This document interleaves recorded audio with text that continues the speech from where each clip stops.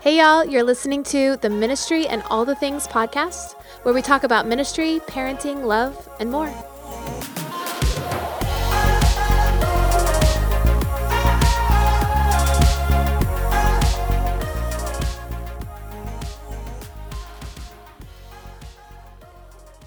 Hey everyone, thanks for stopping in and checking out my podcast, Ministry and All the Things.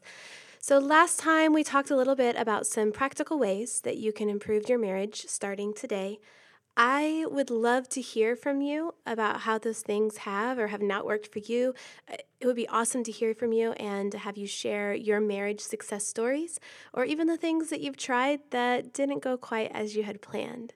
So anyway, last time at the end of the podcast, I told you that today I would be discussing that work and home life balance.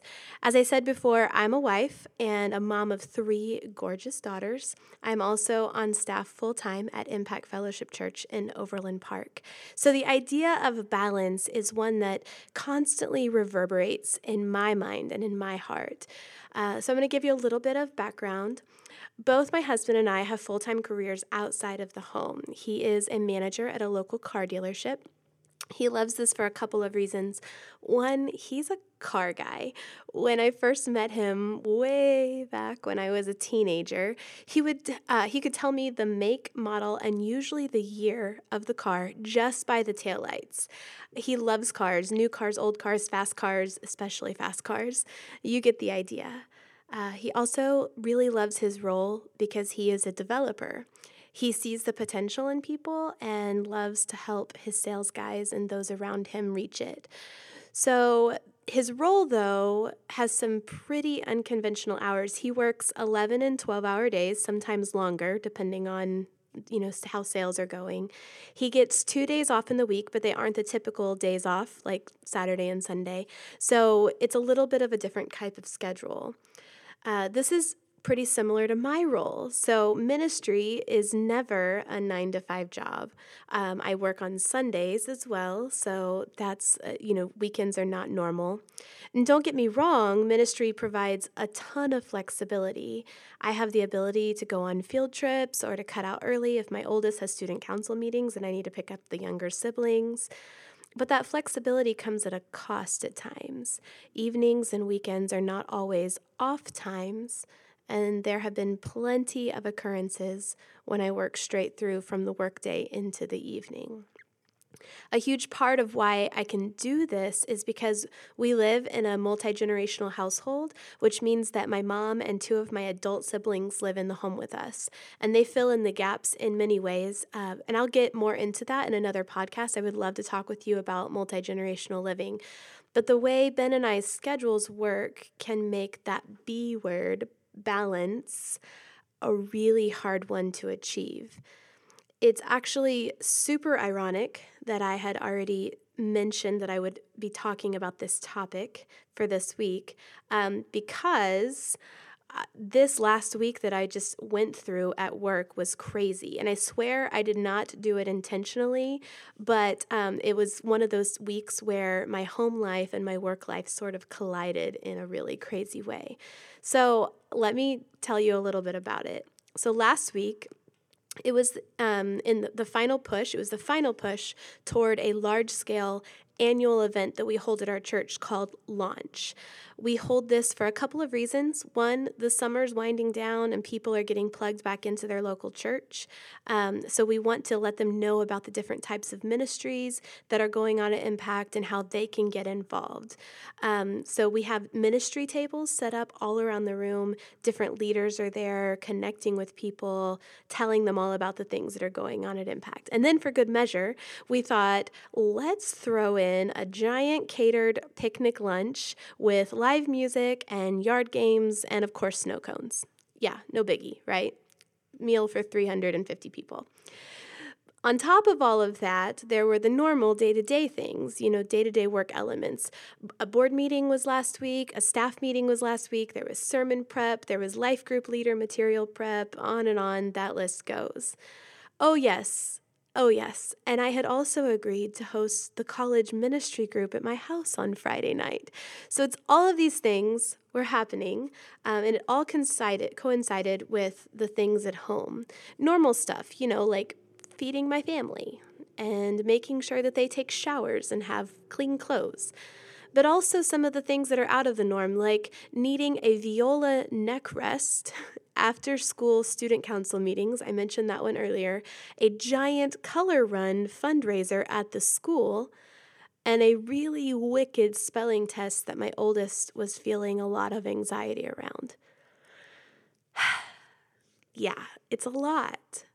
It's a lot for everyone, and I'm not even going to try to tell you that I handled it with the most grace, or that this somehow makes me unique. There are men and women that navigate this all the time. And there are many of us as parents, as adults, as humans that find ourselves in this really complicated conundrum. My family is my priority, and I want and I need to invest time and energy into them. They are important. But my work, my career, my livelihood is also important. The ministry and the purpose that God put in front of me is intricately intertwined in my purpose as a wife and a mother. You can't separate those out all the time. And not only that, my work, and let's face it, my income, is an important element for my family. So I want to take a moment right here and just mention that I know that each family and how it is set up is different. There are stay-at-home moms, stay-at-home dads, work-from-home parents, single moms, single dads, swing shift parents, and the list goes on and on. What you have determined to be best for your family is not only okay, but it's awesome. And I have the utmost respect for anyone that is doing the best that they can and in whatever way they can for their kids and their family. You do you, and everyone else can shut up. Okay, so back to that conundrum. There's got to be this perfect amount of balance, right? A perfect way to be the mom that goes to and does all the activities while also managing her household, while executing her job perfectly, growing professionally, and throwing a mean play date. Wrong. What I have found is this. About the time you get a great flow going at work, the mountains of laundry at home are piled up, you've ordered out 3 nights in a row, and you can't remember the last time your kids showered. Or you get a really great flow going at home, and then suddenly you find that work is piled up, and you constantly feel like you're behind the 8 ball, and someone just dropped into your office and asked for a certain document that you didn't even remember existed. It's just how it goes. Because here's what I've found. It's not really a balancing act. It's more of a dance. The music, it ebbs and flows as seasons shift and change. Different areas are going to take the lead now and again. And I know that there are seasons, hello Holy Week, that I may not get to read to my kids at night every single night, which is one of my most favorite things to do. But that doesn't last forever, and we will pick right back up reading Junie B. Jones or the Boxcar Children the next week. Or then when back to school comes around, again, which always feels like it sneaks up on us, I know that it's time for me to focus on my kids and to make sure that everything they need for the school year to start it off with a bang is with them. So here are a few things that you can remember when that dance starts to get a little chaotic. Number 1, slow down. This sounds dumb. It sounds real dumb, actually. But I want you to hang with me for a minute. Often I have found that the chaos is not as chaotic as it might seem. Sometimes all that I need is a few moments to center myself, to talk to God, to get into His Word, to take a breather. It doesn't have to be a big chunk of time, but it is needed. Goodness, schedule it in if you need to. Literally put it in as a calendar reminder that says slow down, 10 minutes, 15 minutes, 30 minutes, whatever you can get. But take a moment to let the chaos calm down around you so that you don't let it control you. Number 2, focus on the next right thing. The author of The Love Warrior is Glennon Doyle, and she once said that when you feel overwhelmed or when life gets too chaotic, to just do the next right thing, one thing at a time. This advice has helped me immensely in this last year. The next 10 steps can make the destination or relief feel really far away. If you're looking off in the distance and you realize that you still have a great distance to go before you're going to experience relief, you can start to feel defeated. But if you focus on that next right thing, what is that next right thing? And then you focus on that and you do that. One, you move closer to your destination. But two, having a smaller goal helps you also celebrate those small victories. It can make life feel a lot more attainable. Finally, the third thing is be prepared to shut her down. Now, I don't pull this one out very often, but occasionally I have to. When extracurricular activities, schoolwork, work, chores, doctor's appointments, all of the things start to pile up, it's important to know when you need to pull the plug and say, everyone's staying home tonight and we're watching a movie together as a family. My oldest, Gracelyn, actually taught me this a couple of years ago. It was actually during the summer, and it was crazy at work, and we had camp after camp and all of these activities that were just kind of piled up, and we were constantly on the go. And I got home that evening only to prepare to take her back out to another activity. And she stopped and she looked at me and she said, "I just feel like I'm never home. I really miss being home sometimes."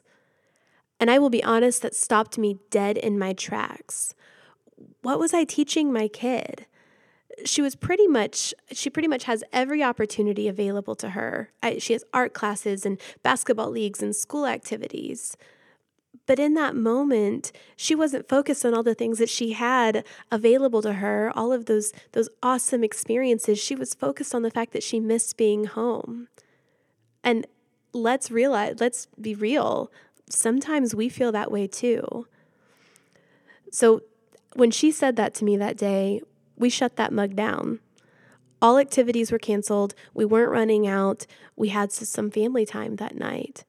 And it was a really significant lesson for her that sometimes it's okay to just stop, but it was an even more important lesson for me, that it's sometimes okay to say all the things that we had planned have to be put on hold.